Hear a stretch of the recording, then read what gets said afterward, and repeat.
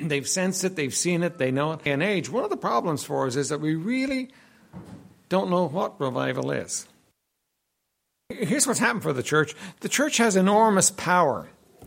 We have enormous resources, more than ever before, available to us. And because we have enormous power and resources available to us, in a human sense, we depend upon those things. And we can make so much happen. You know, we can fill the church, we can pay the bills, we can see souls saved, we can do all kinds of things. And it's like we don't need revival. But the only thing is that the church always dies without revival. You can go back through history and you can look again and again at revivals that have touched the church.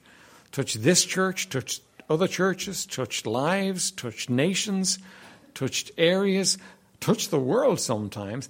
And each time revival has happened, what it's done is it's lifted Christianity up again. Now, I don't know about the whole world, but I do know about the Western world at the moment. And as far as the Western world is concerned, we're in a low place right now. We're in a diminishing place. Somebody put it like this. It's like in times of revival, it's like the tide comes in and everything's awash in God. And at times like we're in now, the tide is very far out. And when the tide is very far out, all kinds of strange things start happening in the culture and in the church. We start thinking, okay, well, this is it. This is what we got to work with. So we work with what we've got. And we do all kinds of things and set ourselves up to achieve things and so on. But very often what we do is we lose ground. And what's happening is the tide's coming in. Now you say, how do you know the tide's coming in? Because everything I know about God tells me that the tide's coming back in again. God loves the people of this world. He sent his son to die on a cross so that they might be saved. And it's impossible. It's impossible. The culture has rejected God and everything to do with him and decided they don't need him. In fact, they don't want his interference in their lives. The culture has decided to go its own way and do its own thing. And apart from revival, there really is no hope. But you see, God loves the world. God loves the world and he wants to see people saved. And yes, we're grateful for the ones that he saves right now. And that's always exciting when God saves people. But what we need is we need a flourish. We need a rise. We need God to manifest his power in a mighty way once again. That's what we're looking for. That's what we need. And that's what we need to depend upon God to do, right? Look at Isaiah 64, verse 1 through 4. And I don't want to spend too much time talking tonight. I do want to get a chance to come to prayer. Isaiah 64.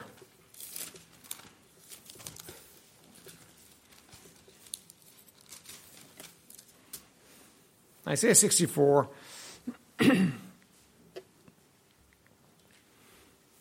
Verses 1 through 7 we're going to read. Isaiah 64, verses 1 through 7. That's a word of prayer. I'll comment on it as we go, and then I'm going to make some talk about revival, and then we'll be done. Father, would you bless us, Lord? Lord, we're looking to you for revival, and Lord, half the time we don't even know what we're looking for. We're talking about something, Lord, and we don't know how you operate in it, Lord. We get confused about it. We get discouraged about it. And Lord, we neglect to pray about it, Lord, because we're just not sure. And Lord, we're inclined to muddle on in what we've got and to fail to see the reality of the need in our world, in our church, in our hearts, in our lives. Lord, would you help us? Blessed Spirit of the living God, there's never been a revival that you weren't the author of, and there's never even been a prayer meeting for revival, Lord, that was a true prayer meeting for revival that you weren't in and you weren't stirring and you weren't involved in. And Lord, we're looking for you to stir us now, to work in our hearts. And Lord, if you don't do the work, my word certainly won't do it. Or would you do it, Lord? Would you work in our hearts? In Jesus' name, amen. Isaiah 64 verse 1 says that, "Oh, that thou would rend the heavens, that thou wouldst come down, that the mountains might flow down at thy presence." You know, there's a picture of revival there. Rending the heavens is the idea of God taking the heavens and just tearing them apart and coming down. And that's what people sense in revival. Duncan Campbell's definition of revival was simply this: when God comes. When God comes. Right? Now, God's always here in one sense. I mean, that's reality. That's a spiritual reality that God's always here. But when God comes in power so that we all know it, so that we all know it, so that we're touched by it and changed by it and lifted by it. See, it's all very easy for us most of the time to have God in the background somewhere. But when revival happens, God's in the foreground in our hearts and in our minds. God changes us. And it's the manifest presence of God in your life. Moments in your life when you're walking and you sense the reality that God is there. And everything you're doing, you're kind of weighing it up because God is there. See, times like today, you can do a whole lot of things and you're just kind of doing them because, you know what? You're doing them because they're fun, because you want to do them. And you don't sense that God is there. When God is there, a lot of things you don't want to do. You don't want to risk them, if you want to put it that way. The presence of God. You can have revival in a church. You know, where a church, and we've experienced that. We've seen that, where God came down and God did a work in hearts and lives, and we walked very softly. Because God was here. God was moving. God was doing things. It was exciting.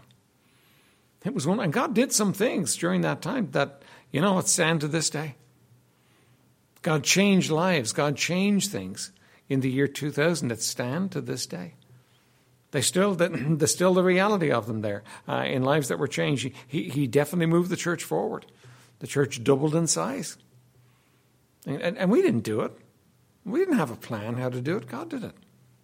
God took and God did it. You can have revival in a nation where nations are changed because God comes down. And you see that many times in history where nations are totally changed. And then you can have a worldwide revival. In 1904, the Welsh revival, 1903, 1904, the Welsh revival transformed Wales. But at the same time, across the world, there was revival after revival after revival breaking out. Amazing days. Adam, Wales is the land of revival. I mean, I know your history is not revival, but you know what? You look around Wales and it's dotted with these little churches everywhere. A lot of them are not being used as churches anymore, but they happened in revival. People built those to house revival, right? But revival can affect the whole world. Now, let's think about where we're at today and what we need today. We have a culture that is embracing wickedness and at an incredible rate. You know, it's embracing wickedness on steroids. It's embracing wickedness in ways that we never could have imagined even 10 or 15 years ago. You know, wrong has been made right, and those that want to do wrong are pushing their agenda and telling us, you know what, we got to fall in line with this. We got to fall in line with this, and we got to do this. I mean, God is definitely history. He's gone. He's been kicked to the curb. He's been removed from the picture. He's history in the situation now. We're living in what they call a post-Christian culture, where we've passed by Christianity and we've left it behind, and now people aren't interested in God. Right? And if you bring up God now, all of a sudden you're the bad guy. You know, you're foolish. And that's the culture that we live in today. And in that kind of a culture, people don't even care about their sin. They don't even recognize sin as being sin. You know, if you lived 50 years ago, certain things were sinful, and you knew they were, because everybody knew they were sinful, and everybody knew they were wrong, and everybody knew that you would be in trouble with God. Even if you weren't a religious person, you knew that you'd be in trouble with God if you did certain things. Not now. Today, those same things that were called sin are now fine, and you need to accept them, and you're forced to accept them. And you see, now that's tough for us, and we can bemoan our fate as far as that's concerned. But it's a whole lot tougher for sinners, because the person committing the sin is actually the one that's facing an eternity without God, and they don't even know it. They don't even know it. I mean, if you would think about it, our modern culture, just from that perspective, is such a harsh culture, because people can live in sin all their whole lives and not recognize there's any price to pay. The Bible says the wages of sin is death. Death and hell were cast into the lake of fire. There's a price to pay on sin, but they don't know it. Now, so what do we need to happen? Do we need a new campaign where we go out and we try and beat people over the head with the Bible on the streets? Will we go street preaching like Paul did? Well, they're not open to it. They're not listening to it. They're not interested. So what do we do? Just say, well, that's the way it is, and live with the situation and let everybody die and go to hell? Or do we come to the place where we recognize we need revival? By the way, the fact that we're recognizing a need is essential to us seeking revival. If we are prepared to ignore the need and say we're doing fine, which we're very likely to do, we're very likely to look at the world around us and say, you know what, that's the way it's always been, we're fine, and we carry on as we are, then there's no heart for revival. And part of revival is always God giving his people a heart for revival. And we can get so just desensitized by the culture that we think, hey, you know what, that's just the way it's always been. But it's been like this before. But it's interesting that when it was like this before, there were usually people in the church who knew we need revival. Many of you have heard the stories of the Lewis revival from John Van Gelderen. Great stories. But what was it that started those first few people, the Peggy and the Christine, praying for revival? What happened that made them want revival? Well, the young people weren't bothered with church. Nobody was interested. The church attendance was dwindling. People were getting involved in all kinds of things, and they started praying. Do you realize that there are Peggy and Christines in every revival? There are people in every revival who come to the place where they say, we need God to do something. And there's a recognition, we can't do it. We're not able to do it. We can't make it happen. We can't go out there and force the issue and make it happen. We need God to do something. We need God to come down. We need God to manifest his presence. The church will die apart from revival. That's just the reality. Lifegate will be a thing of the past, thing of history. The building will be sold someday, and they'll build apartments on it or whatever, and that's just what's going to happen. Now, I don't think that's going to happen.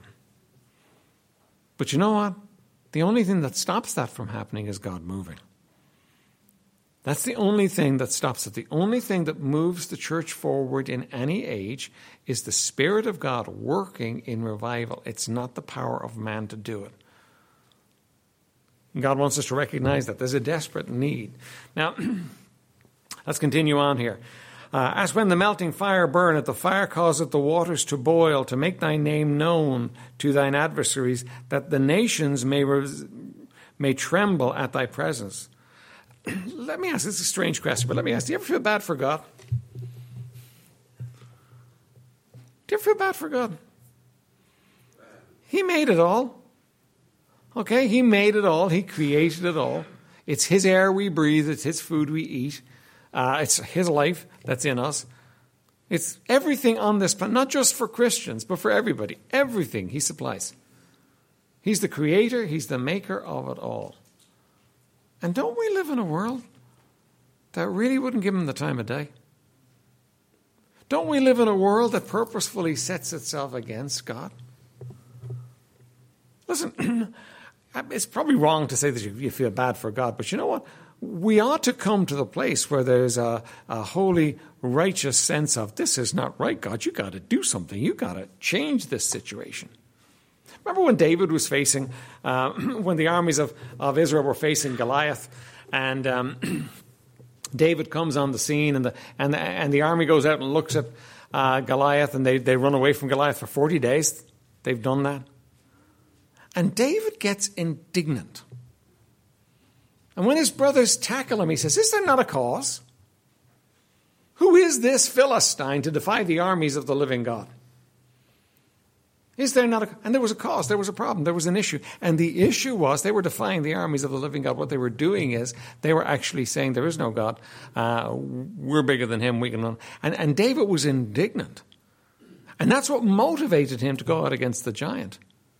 And God won the battle that day. David said it before he ever went out. I'm going to take your head today because the battle is the Lord's. Right? David won that. But you know what? There has to be in some of us an indignation that says, this is not right. This is not on. That the world should live like there's no God and think it's okay. And what we need in those moments is for God to stand up. The Bible says when the enemy comes in like a flood, that God will raise up a banner against them. And that's what we need. We need God to take and raise up a banner. He's God. Let me say this to you. God will be vindicated in the end. And every knee will bow in the end. Every knee will bow. But the problem is that for most people, it's going to be too late. If God would come now. If God would raise up a banner now. If God would push back at the enemy now. We could see a generation saved. We could see a generation saved. You know, it's interesting in some of the stories of revival, there was nobody left to get saved. They were all saved. Or there were just these oddballs that just wouldn't get saved, but everybody else was saved. Now, everybody doesn't get saved in revival. But the reality is that it was more common to get saved than it was not to get saved. We need God to come in power, right? We need revival, and we need God to do it. Now, let me give you quickly 5 things I've put down as the spring of revival. And let me say this. There are things about revival that we don't know. There really are. There are things about revival that we don't know that we can't know. For instance, if you look at the history of revival, there are certain similarities and there are always differences. And the Spirit of God's not going to be bound to do what he did before. He's probably going to do something different. Because he's the Spirit of God and he's doing it, right? Okay, so the spring of revival. First part of the spring of revival is this. God. Now, God is in revival from way before it begins all the way through. God is in revival. God is the author of revival. God is the one that wants revival. God is the one that seeks revival. God is the one that brings revival. God is the one that stirs the church to prayer for revival. God is the one that does the work in hearts and lives. And if you look at us Lifegate Bible Baptist Church as a church, and I do not want you to feel guilty about this because making you feel guilty won't be any help at all in this cause. Right? There was a time when we had 4 and 5 meetings a week for revival, prayer meetings a week for revival. And nobody had to be dragged. You didn't have to be dragged. You didn't have to be forced to come. You know what? You wanted to be there. Now, why did you want to be there? Because God was on the move. Now, we can't duplicate that. We can have a prayer meeting. We have a prayer meeting on a Wednesday evening for revival. We can have a prayer meeting, but we can't duplicate that. That's God working in the heart of his church, creating that passion, that heart for revival. We were praying for it. We were seeking. And by the way, you can say, well, we didn't get it. Well, we did, but we didn't know it. But you know what was happening when we were praying? Lots of exciting things were happening. Souls were getting saved. God was doing his work. Things were marching forward when we were praying for revival. Now, look, I'm not trying to I'm not trying to guilt you into coming to a prayer meeting because it's going to be the deadest prayer meeting. Right? No, there's no point in you coming because you're guilty. It has to be the Spirit of God stirring in our hearts to bring us to revival. What I'm trying to do tonight is I'm trying to put faith in our hearts to expect revival so that we would want to pray for revival. Right? But God is involved in revival. It's of Him. There's a certain element of revival that it only comes when He says, when He's ready. Right now, I think there's a gate. Did you ever hear a child when they're about to cry and they kind of suck in the breath, and you hear the breath's going in, and you're kind of waiting for that moment when the child is going to just burst loose and cry. Right now, I think that's what's happening as far as God is concerned, as far as revival is concerned. I think that God is holding it back right now. But I think there's a gully washer coming. I really do. I think there's a gully washer coming. I think God is going to do something that will just amaze us. Because that's who He is. And He loves souls. And He wants to do something that will amaze us. But God is involved in it. He is always involved in it. Second thing I see is this in revival. Being willing to let the Holy Spirit do His work. You know, the Holy Spirit's a real living being. He's a real living being with personality. He can be grieved. He can be hurt. And He lives in you. And we have to come to the place where we're willing to be used of Him. Where we're willing to let Him have His way in our lives. And we talked this morning about cleansing ourselves. Well, cleansing ourselves really is yielding to Him and saying yes to Him. But we need to let Him cleanse us. Maybe that's what He's doing in your life right now. He wants to do some cleaning house. Maybe He's bringing you to the place where he wants you to recognize Him as God and let Him have His way. Because there's never been a revival that the Holy Spirit wasn't central to. If you want to put it this way, He's the agent of revival. He's God on the ground doing the business. And He has to have His way. And I think we get all caught up in all kinds of things, and we get all caught up in our own ideas and our own thoughts and in our own ways. And I think sometimes we squeeze Him out. Isn't that what the Pharisees did? They squeezed Jesus out. Because they had a plan and they had a way, and He didn't fit their plan and their way. When the Holy Spirit brings revival, He's going to do what He wants to do, and we're going to say, yes, Lord. And when we say yes, Lord, when we let Him have His way, when we let Him do His work, He's very good at doing it. But today we need to be yielded to Him. Because we need to be in the place where we let Him go. Now, number 3 would be people. A people who are willing to put away sin. People who are willing to say, no, I don't want that. I want Thee more than I want this. People who are willing to put away sin. People who are willing to, whatever the Holy Spirit says to them, say, listen, Lord, just take it away. I don't want it. I don't want it in my life. I don't want anything that offends You in my life. I want You. And I want all there is to have of You. Then there needs to be a longing for 2 things. A longing for God's name to be vindicated. He is God. He owns this world. He sustains this world. He keeps everything alive in this world. It can't be that He's not given His rightful place. It just can't be. Lord, come down. Melt the mountains. Lord, come down. Do a great thing in our midst. Lord, show Your face in our day and age. And then there needs to be a longing for souls to be saved. Have you noticed that? Because I've noticed it. The longing for souls is not there. The longing for souls to get saved. Oh, we're happy when souls get saved. We're happy when the 1s and 2s get saved. But the longing's not there. That yearning after souls is not there. Let me read you with Spurgeon. Now, Spurgeon saw revival in his ministry. In fact, somebody said he was the first pastor of a megachurch.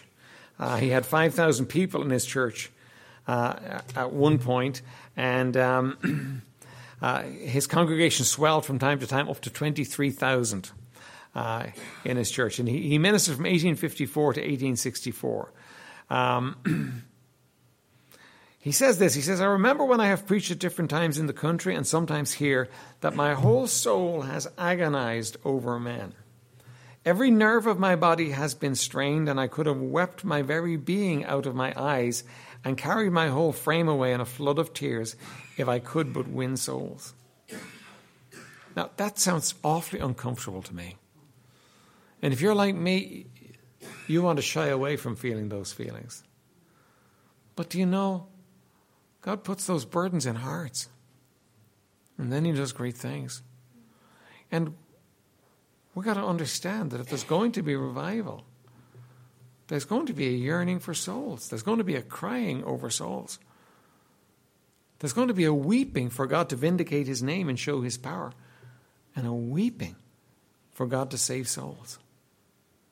And we got to let that, we got to do business with God on that point. Now, I can't and you can't, stage manage a passion for souls. That's something God has to do. But if God would do it in our hearts, we'd pray for revival. We'd be longing for revival because there's no way apart from that. And then the final thing is prayer. Now, I'm going to challenge you to prayer, and then we're going to go to prayer. So I want you to look with me at Matthew chapter 8.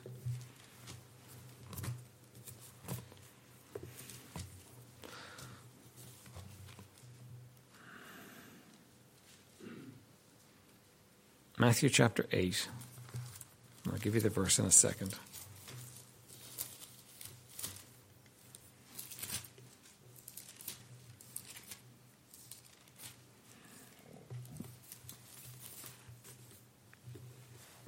Matthew chapter 8 and verse 1. And when he was come down from the mountain, great multitudes followed him. And behold, there came a leper and worshipped him, saying, Lord, if thou wilt, thou canst make me clean. Can you imagine? You're a leper. It's ruined your whole life. You're an outcast from your people. You can't see your family. You can't be with your loved ones. You're an outcast from society. And somehow, you're looking into the face of the one man on the whole earth that can change it. Because you've seen him. You've heard of him changing it for others. And here's this poor leper looking at the Lord Jesus and saying, Lord, if you will, you can make me whole. If you will, you can fix my problem. You can change my life. All you got to do is will it. And look at what Jesus says to him. And Jesus put forth his hand and touched him, saying, I will. Be thou clean. And immediately his leprosy was cleansed. When it comes to praying for revival, I don't put a great burden on you that you got to do this and you got to do that and you got to do the other. But you know what? If he will, he can change it all. I can't. You can't. No program can. If he will, he can change it all. If he will, he can turn the church upside down. We'll get right with God in areas we didn't even know were wrong, and we'll start praying because our hearts are touched and we want him to do something. He can change it. If he will, he can do a work in our hearts and in our lives and in Tala that will totally transform Tallaght. And that's what we need, if he will. So we're going to go to prayer tonight. And we're going to say, Lord, if you will, you can change this. Lord, we can't. That means we're going to trust him. We're going to recognize there's a need. This poor leper didn't need anyone to teach him there was a need. He knew there was a need. But he knew there was a solution to his need too. And tonight, we have a need. Our church has a need. Our nation has a need. Our world has a need. And if he will, he can change it. And let's come to him tonight and ask him to do something. I'm going to throw it open for prayer. And we'll stay as long as God is moving. If you need to go, you could go quietly during the meeting. I encourage you to stay for a while and see and be a part of this and cry out to God. But let's do this. It doesn't have to be long prayers. God's not looking for agonizingly long prayers from you. He's not looking for wonderfully eloquent prayers from you.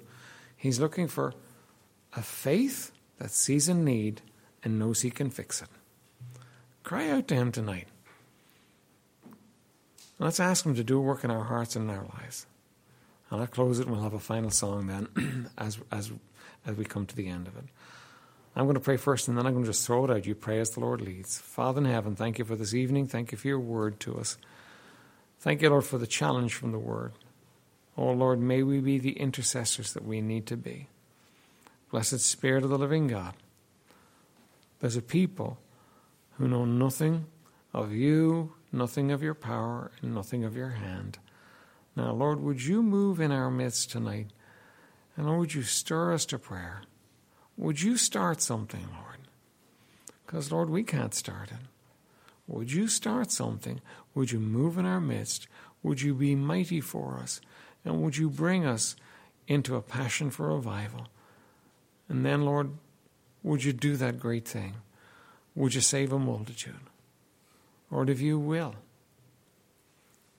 Lord, you can do it. Would you do it, Lord, we pray in Jesus' name.